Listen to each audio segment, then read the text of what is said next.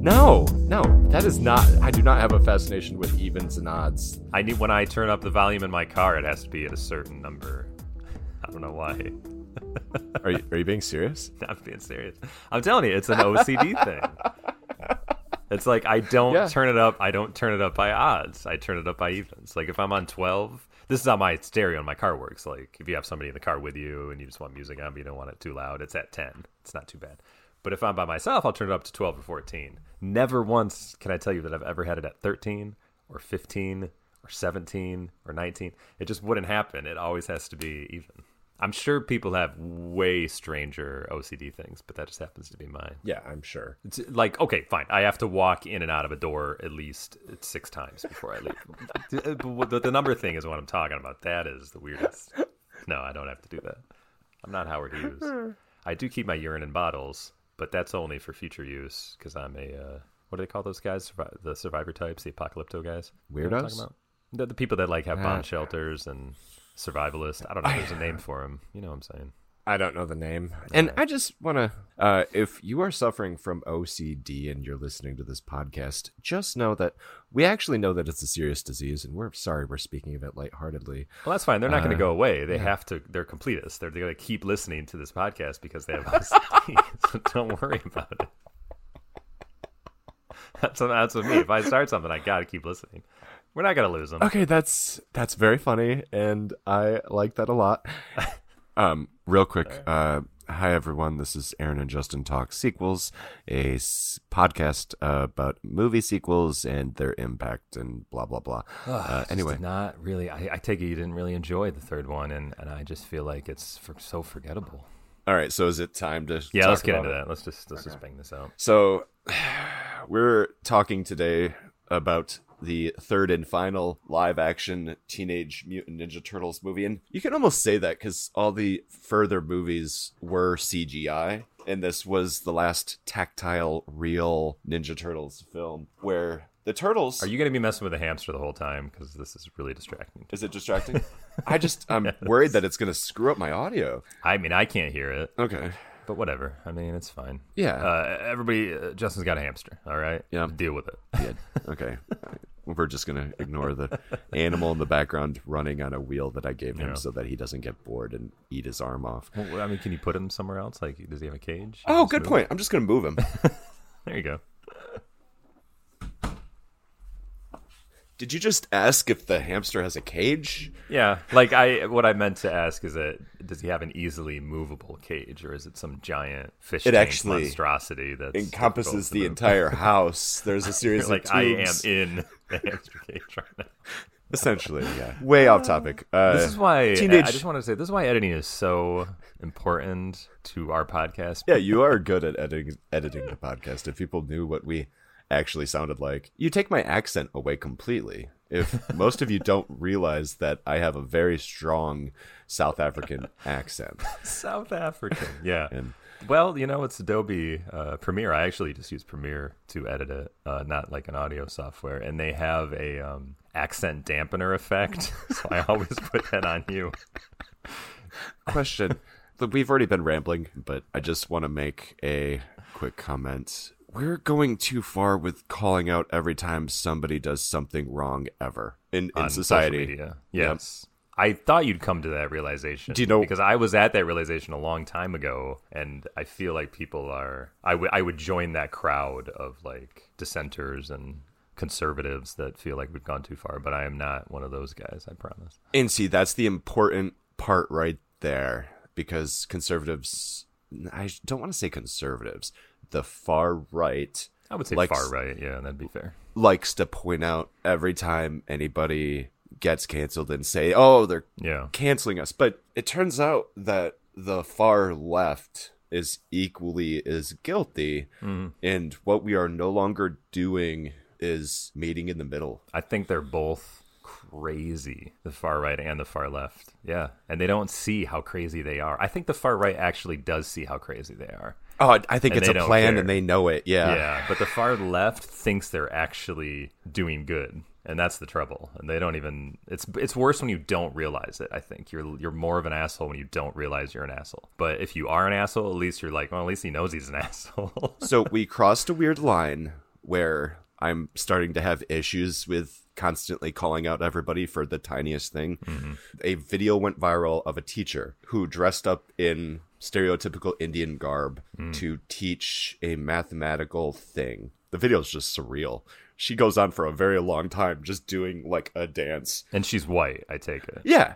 And so like it's questionable, sure. But then NBC News is interviewing a Native American activist talking about the harm that TikTok video does to young Native American children. And I don't buy it. Yeah. Like, there might be somebody harmed and we might have to cut this all, but I'm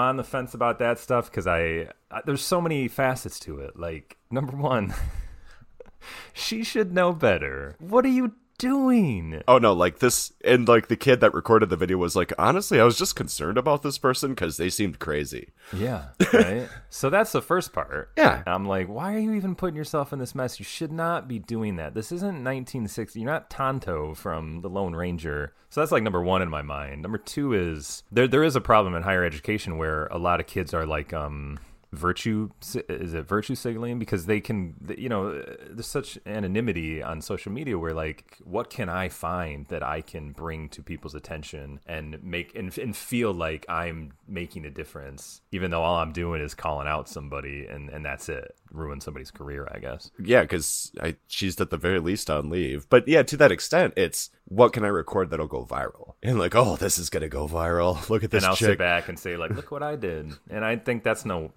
way to be in this world. You can't be that person. It's not worth it. Like the thing that really bothered me about the incident was just the Native American activist interview. It's like to put together a crazy person doing something stupid and to insinuate that because that person did something stupid, it was going to harm people. Like, yeah, I think it's like that's what that activist, like that's his job really, right? Like his whole life he's probably fought this whole idea that there's a stereotypical view of Native Americans and I need to tell people that's not what it's like. So when he sees something new that obviously she knew from growing up watching the Lone Ranger or any kids show that we had where there were Indians, he's like, ugh, this will never go away. So I think he probably actually does have a point where it's just like, this is not the way Native Americans are. Can we please stop doing this? But yeah, to use a word like harm and stuff like that, yeah, I'm with you in that it probably doesn't cause problems for people. But I also think like that guy who made the documentary about Apu, you know what I'm talking about? On The Simpsons. Like, he's got a point. People are walking around pretending that all Indians are working at Quickie Marts and they do this voice, thank you very much, and all that stuff. Like, that's got to be annoying. Oh, God damn it, because, yeah, you're right.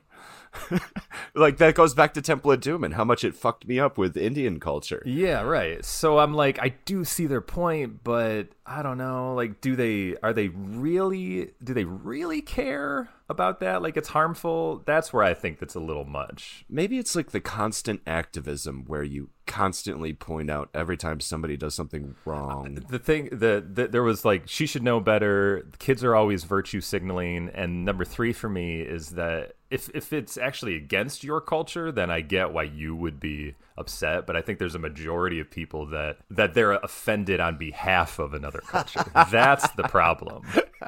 That's the huge problem. That's where all this comes from. And that I assume that Native Americans are very offended by this. So I need to get on my bandwagon and talk about how horrible it is. So those are the 3 things for me where the far left is just off the mark. You're my therapy. You're helping me get better at understanding my feelings on this. Well, I do think it's okay to talk about this stuff, though. It's true, and we're all living in the same world, and we're all using the same social media. So I think anybody can have an opinion on it. That's what we do. We have opinions. We do have opinions. Like, this is just how you should live, ladies and gentlemen. Because Teenage Mutant Ninja Turtles 3 really got us talking about this problem. Yes, the epic classic, written and directed by Stuart Gillard.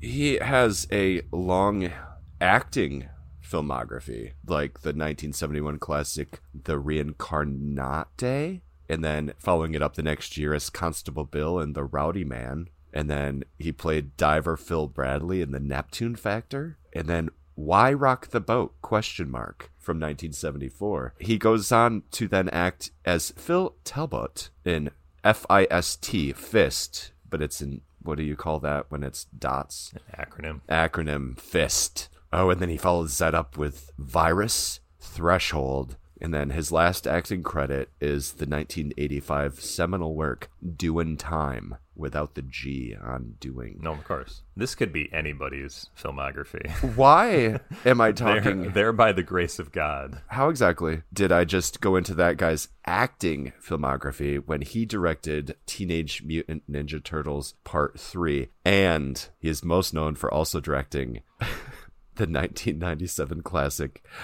Rocket Man. Yes, Rocket Man. Starring Harland Williams.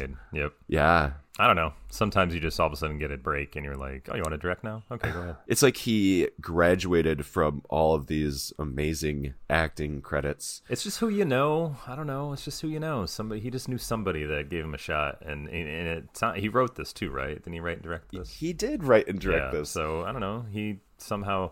It might have started from that. Like, maybe he was writing things and he got this job and then convinced him that, like, well, I should direct it too. And it was all part of the deal. Do you think that Teenage Mutant Ninja Turtles 3, Turtles in Time, even though that might not be the subheader? People have, like, thrown that subtitle on it, but I don't think that's actually what it was called. Because there was a game called Turtles in Time. Do you think this was originally a period piece that they added Ninja Turtles to? That's a very good possibility. I respect the idea that the attempt that they brought in Japanese culture into the Teenage Mutant Ninja Turtles world, because they owe a heavy debt to Japanese culture in these films. So I thought that was kind of cool. I was like, way to go. You know, as much as I jest about the director, this movie was fine. Totally fine. But totally very forgettable. Very, very forgettable. It just ran the gamut of like, oh yeah, then they go here, oh then they do this, and then they do that. Yeah, I mean, here's the plot, right? It's 1603 in Japan. There's a emperor, and his son is against him because the emperor just wants war. So he's working with an American trader who's promising him weapons and I guess a fleet of ships or whatever. Yeah. But I don't think it's ever clear who the war is against. It's just, I think there was, he's a warlord leader. So then there's been a rebellion population that has risen up to try to stop him. So now I think that's where his war is, where his eyes are on. Like, I gotta collapse the rebellion. It's kind of like Star Wars, I guess. But his son, who is not down with his warlord father's view, is also in love with the leader of the rebellion. So that's why the son is torn. And then there's this guy named Walker, who's an American trader who's promising him weapons and ships. So that's the Texas idea, Ranger. right? So that's the idea. That's the whole film. Now, that could have just been the forgettable martial arts film that made in Japan that it could have been, except, yeah, they were like, well, let's bring the turtles into this. So it's been a little while after Secret of the Ooze, the sequel, and the turtles, April buys them presents from an antique store, which she used to own an antique store, but I feel like it burned down. She lived above the antique store. Oh, no, but her father owned it. Yeah. Or her grandfather, something like that. So did they rescue the antique store? Or did she just go to another antique store? Because she's an antiquer. Maybe we're reading into this too much. I think she's just an antiquer. Okay. Yeah. So she bought them presents, goofy things. But she bought a scepter because Splinter likes that old stuff. Yeah. And it starts lighting up and she gets transported back. So it's like some time machine or something. But you have to like trade the exact space-time with someone else. You have to populate their body. So then that son of the warlord gets sent to present-day New York, and April's back in 1603, Japan. I absolutely loved the time travel mechanic in this movie, and it was more creative than this movie deserved. Well, they put a little bit of science fact to it, like Jules Verne almost, as opposed to Independence Day. It was like some guy that actually knew something was just like, how about we do the mass transfer in the time travel? And somebody else was like, why can't we just send the turtles back in time? Well, it'll be a little more interesting this way. Like, they have to embody the actual mass of someone from the past in order to transfer. Yeah, you're right. I don't know why they did that. Why did they bother doing that? Yes, they could have just been sucked back in time. So April's back there. Of course, it's 1600, so they think she's a witch. She's obviously in trouble. The turtles realize, without knowing that she's in trouble, they just assume she's in trouble, that they need to go back. So then they end up taking the place of the honor guard of the warlord, So now Casey Jones is brought back. He wasn't in the sequel. Wasn't in Secret of the Ooze, but he comes back here. To watch all of the Japanese guys, the 4 guys that are now in present day while the Turtles are back in the past. This movie is interesting because it does make some interesting choices. Having Casey Jones back, but having the actor also play a character in the past. But he didn't do much in the past. Like, he was very subdued, which or I the thought was very present. interesting. Yeah, the present, he just had a small role where he had to watch these guys. So it was like comedic role. He shows them hockey and they have a good time at a bar and stuff. But in the past, like, he was so quiet. I just thought that was really weird. He was really trying to method act that role, but nobody told him, like, this is just a Turtles sequel. Like, you don't have to go all serious with this. You could be goof. So it just is like the Turtles, like, Mikey gets separated. The other 3 go and rescue April, but they don't have the scepter. But they do break out the Casey Jones from that time. When they hook up with the rebellion, they realize everything that's going on, that she loves the son of the emperor. And then, like, it turns out they have the kid has the scepter as part of the rebellion. So then Casey Jones in Japan, like, double crosses them and gives the scepter to the American traitor, and then it all comes to a head where they battle the emperor, right? Am I missing anything important in between there? I got so lost in there, and I don't think you are. Yeah, no, I'm with it. There's more to it in that Raphael, like, gets to be friends with this kid that's part of the rebellion, and he saves his life in a fire. So it's teaching him he's like showing the kid how to control his own anger. And I think that was actually like kind of a character development for Raphael, because Raphael is always the angry turtle. So there was a little bit of that in there. So I was like, all right, that's kind of cool. But yeah, they end up just fighting the emperor and they defeat him, and he realizes the error of his ways because his son loves the rebellion leader and he doesn't want to push his son away, I guess. So there's that. And then they dispatch with the American traitor who tried to leave with the scepter before he threw it in the air to try to escape, but then he fell to his death. So now they have the scepter back, but Mikey doesn't want to go back because he realized this. I actually liked Mikey doesn't want to go back, and I think Raphael's with him because they aren't appreciated in New York and they have to hide. But here in Japan, they felt like they didn't. And it was a beautiful moment where I'm just like, you're right, you should stay. But then they all go back anyways. Yeah. And that's it. And then Splinter tries to cheer him up because they know that they're living in a sewer, and they always will for the rest of their lives, by putting a lampshade on his head and doing a little dance. That's it. Anything else in there that we even need to talk about plot-wise? I mean, you explained that so much more than I was gonna be like, the Turtles went back in time, they fought a bad guy, and then they came back. The plot is almost secondary. Like, I think the things to talk about is about the Jim Henson Company not coming back. Yeah, it was so damn noticeable. Like, you hadn't watched it yet when we recorded the first episode. What were your thoughts on their outfits? It's very distracting. It was so distracting. Everything was fine about it, except you could always see the seam where their head goes on. Like, they didn't even try to hide it sometimes. It just looked awful. And the mouths. The mouths just did not match what they were saying. No, not at all. And it was such a mistake. I'm assuming they just cheaped out and went with a cheaper company. Or maybe they didn't want anything to do with it. However, all the movies were hits. So even this one made a lot of money and debuted at number 1 just because it was a turtle film. But I think this is what the first two were killed so the big. franchise. Yeah. Oh, this killed the franchise. Like, they had so many directions they could have went after part 2, where deciding to do a period time travel piece was so weird. Why did that happen? I don't know. But again, I do think that there was something in their mind where, like, we need to give some love to Japan, where everything comes from.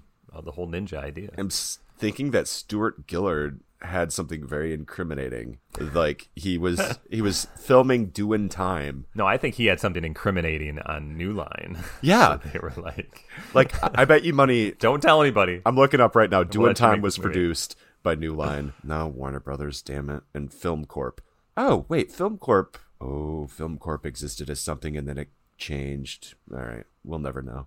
This film would be less forgettable if they made more after it. And then it would just been one of those fun little jaunts that these turtles went on. It's kind of like if, like, Temple of Doom was the last Indiana Jones movie. Oh, God. Like, that would have been the forgotten Indiana Jones one. No one would have cared. Yeah, the fact that they made another one, then it became a trilogy and it became a big thing. Turtles obviously have a trilogy with this one, but I think they would have needed a fourth or a fifth, and then this would have just been like just a blip on the map.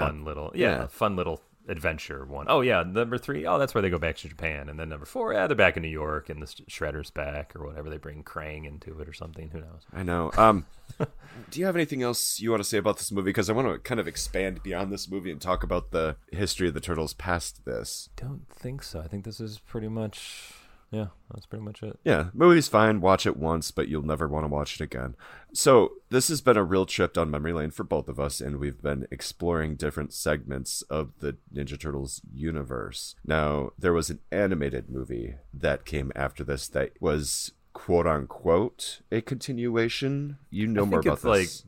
I would say, well, from what I read about the third one, they had a fourth one in mind, but that mutated into their live-action TV show that was called Teenage Mutant Ninja Turtles: The Next Mutation, right? And they brought in the female turtle. Yes. So that's kind of what the fourth movie became. But I never watched the show because I was past Turtles at that point. It was like 97, maybe 98, something like that. It was too much money for me to buy to revisit now, so I just wasn't going to do it. Yeah, I think that then the animated thing came in 2007, just simply called TMNT. So wait, no, I think that was still part of that company. So no, the next one was earlier. I think it was like 2002 when they launched the next one. I should actually look. Like a cartoon? Yeah. Yep. They had a cartoon that had a lot more involvement with the original creators of the comic. And this was pre-selling it to Nickelodeon. It was a bit darker and it's so weird. Well, does the animated film TMNT, does that come off of that show? No. Or is that its own thing too? Its own thing, which is so funny. So the show didn't last, didn't do anything, I guess. So the show was, this show again was my favorite part. Well, in the middle, they sold to Nickelodeon. And Nickelodeon is responsible for a lot of the reboots after that. Yeah, but they didn't do the TMNT animated film. Yes, they did. Oh, they did? Yes. No, I don't think so. Really? I'm I feel like the animated film came out and then it was sold to Nickelodeon. 87% sure that... Okay. Yeah. But no, so this next iteration, the next cartoon, was a bit darker and it was off the wall. Like for a while, the Turtles were living in the future and fighting bad guys in the future. Is this where the Turtles Forever thing and it from? all ends with this beautiful movie that I bought that I just loved, called Turtles Forever, where there is the Technodrome from the original cartoon causes a rift in time, causing the turtles from that cartoon to meet the original turtles from the original cartoon, and they are battling the original Shredder and Krang, and the original Shredder and Krang bring back the new Shredder, who's just whatever. And we have this just epic battle where the new Shredder wants to destroy the turtles forever because he hates them. And so they, knowing that there's a multiverse of different turtles, go to the original turtle universe, Turtle Prime, to destroy that. And if they destroy that, they're going to destroy all the other universes. Like the comic. And Turtle Prime of the Turtles, is the comics. So they get there and it's black and white and the turtles are there and they're all interacting. They got narration. It was the best piece of fan service that I've ever seen. And it was, to this point, the best usage of the multiverse that I've ever seen. Isn't it funny how many multiverses we've discovered throughout the 20th century that, like Marvel and DC get all the credit for doing them currently in their movies, but they've been done before. They've been done before. And it may have been DC in the 80s with the whole Infinite Crisis or Crisis on Infinite Earths. I think that might have been the first multiverse thing. But maybe there was something before that. I'm on Amazon right now. I don't know why, but frequently bought together. Teenage Mutant Ninja Turtles, Turtles Forever, the Ninja Turtles, The Next Mutation, the live action show, and then the complete series for the original cartoon, $41.49. That's not too bad. I'm surprised it's not on streaming. It's on streaming, but you just have to pay more. What is the name of the girl turtle? Renoir? But I don't know. Van Gogh? I'm sure it was one of them. Worth noting, the TMNT movie you're talking about from 2007. Chris Evans plays Casey Jones. Sarah Michelle Gellar plays April O'Neil. It's not a sequel to, but it totally could be, just because the idea is that the Shredder's been defeated, and that's the jumping off point. Oh, we defeated the Shredder, and now the Turtles are like splintered. No pun intended. A lot of puns in this. The three of them are together, but Leo gets sent to like South America to like train. Like Splinter sent him there. And Splinter's actually portrayed as more of a sensei in this cartoon, which I thought was kind of cool. So he's got more of a dojo mindset for the place. But like Mikey is just a pizza delivery guy who wears like a big turtle head. He just wears it, which I thought was kind of funny because he wears it over his turtle head. And the other guys are just kind of goofing around. I can't remember what they do. Like Donatello's working for like a tech company or something, over like virtually or remotely. Makes sense. Yeah. Anyways, so Patrick Stewart voices the big bad, who's this warlord from 3,000 years ago that tried to take over the world, but he failed, so all of his friends were turned into stone. And now he's been cursed with immortality. So now he's lived forever, and he's become like this big multi-billionaire businessman or whatever, who's finally brought all of the monsters in the world together, and it'll give him the power to finally take over the world, but also free his friends from the stone. That's pretty much it. But the twist of the movie is that once he gets all of his friends back, they want to take over the world, which they assume he does too. But he's like, no, I'm telling you guys, we need to stop. I was wrong. We need to all die and we need to all go away. So then they turn on him. So Patrick Stewart turns out to be, in a little twist, actually to help the Turtles at the end when you thought he was going to be the big bad guy.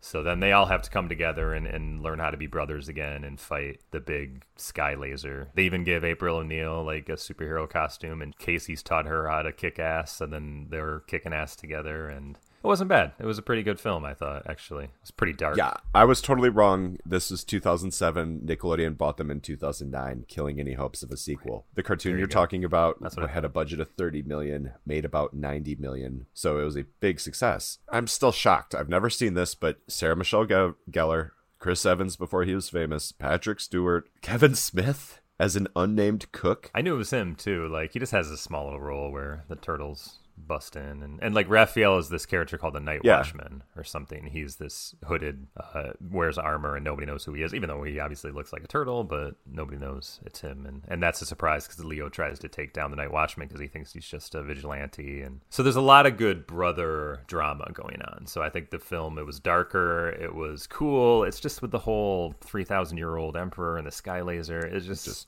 it wasn't Turtles. Right. It was not street level enough to be that great in my mind, but it was cool. Patrick Stewart, like they brought people, and Lawrence Fishburne who as did the narrator. Yeah, he's the one to fill in all that information at the beginning. 3,000 years ago, and then Nickelodeon buys them, and then they reboot them with the Michael Bay travesty films, and those are even like fun at times, but the overall they're just madness, like the Transformers. That clip you sent me was so bad I will never watch them ever. Like that just looked like hot junk. Well, it's like the faces of the Turtles. They just, I don't know what they were thinking. Like they were not attractive, like to look at. Like it was disturbing. They looked like monsters. Yeah. Like so this film could actually serve as a good bookend for like the last good chapter of the Ninja Turtles and what we have in the future, unless they give it to somebody that's going to blossom into some creative awesomeness. Well, if there's one thing we know about the Turtles is that they will never go away. No matter how many crappy things they get made,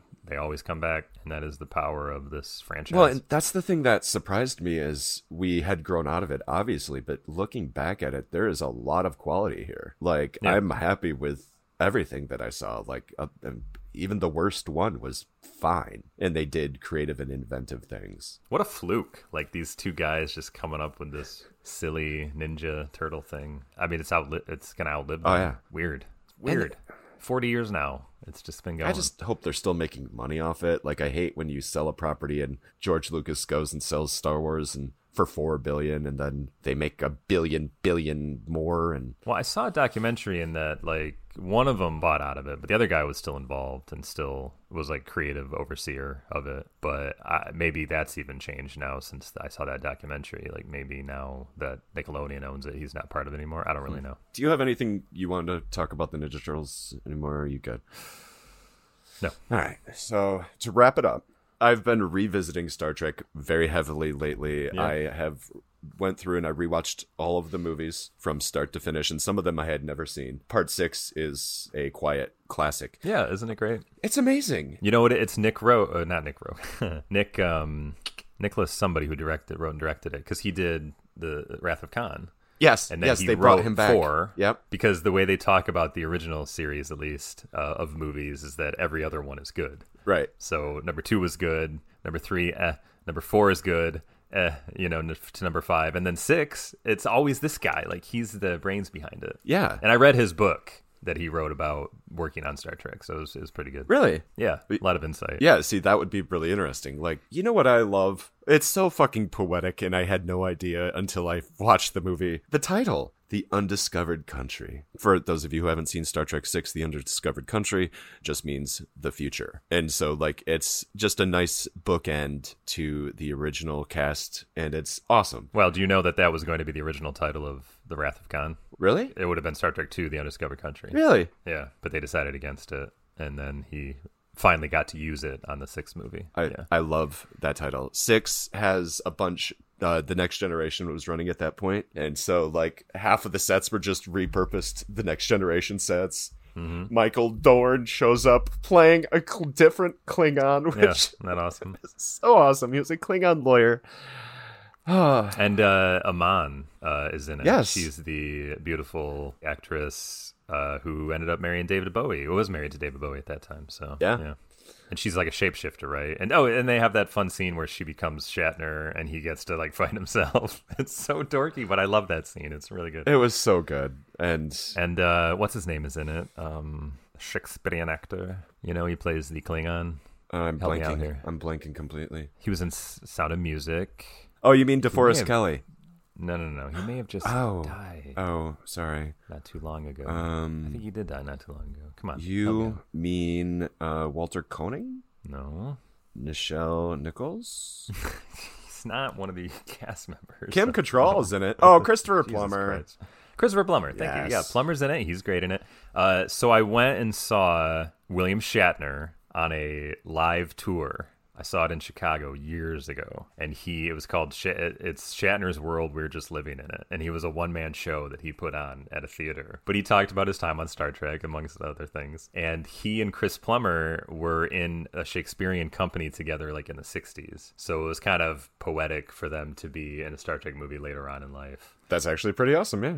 There's a lot to like about the 6th one, and I thought it was a nice fitting end. Although I don't mind Generations. I thought Generations was a good film as well, and it was a nice way to put them together. But it just felt very anticlimactic having him and Picard fight. What's his name at the end, and how he died, and I don't know, just kind of ended blah for me. Yeah, it has a blah ending, but seeing the Enterprise crash was amazing. Yes, I loved that part. It was good. And but the problem was once they lost that old design for that Enterprise.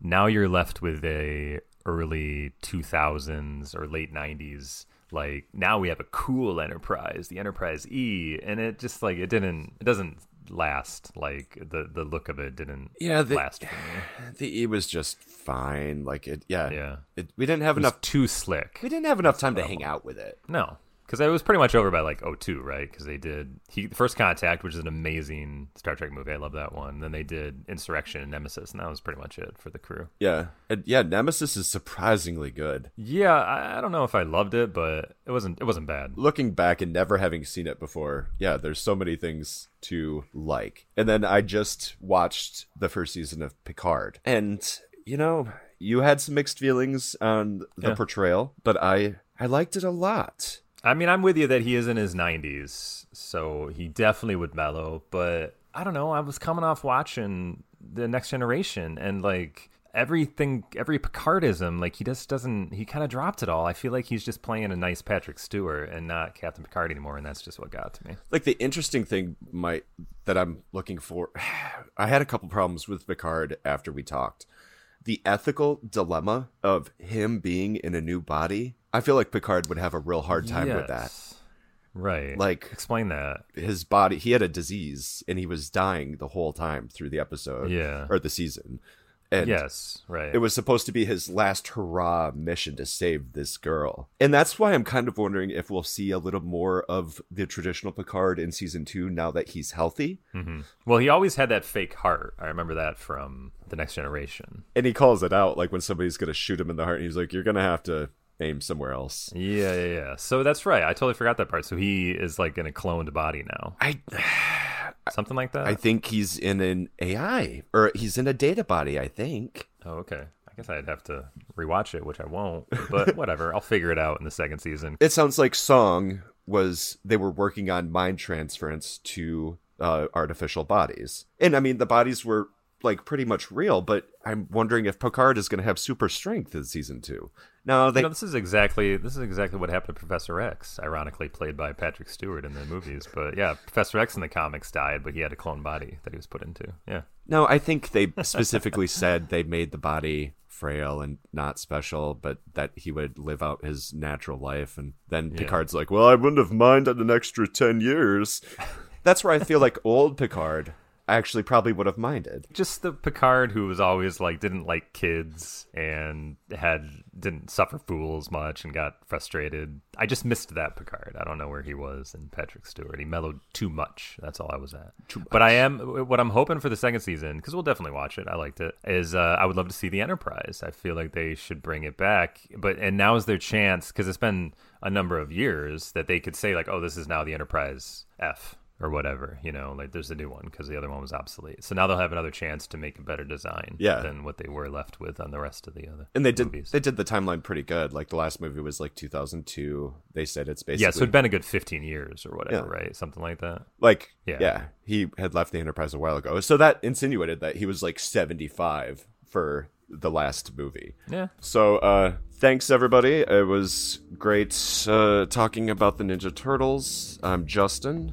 I'm Aaron. And stay tuned for more cool stuff. Talk to you then. Yeah. Bye-bye. All right, bye.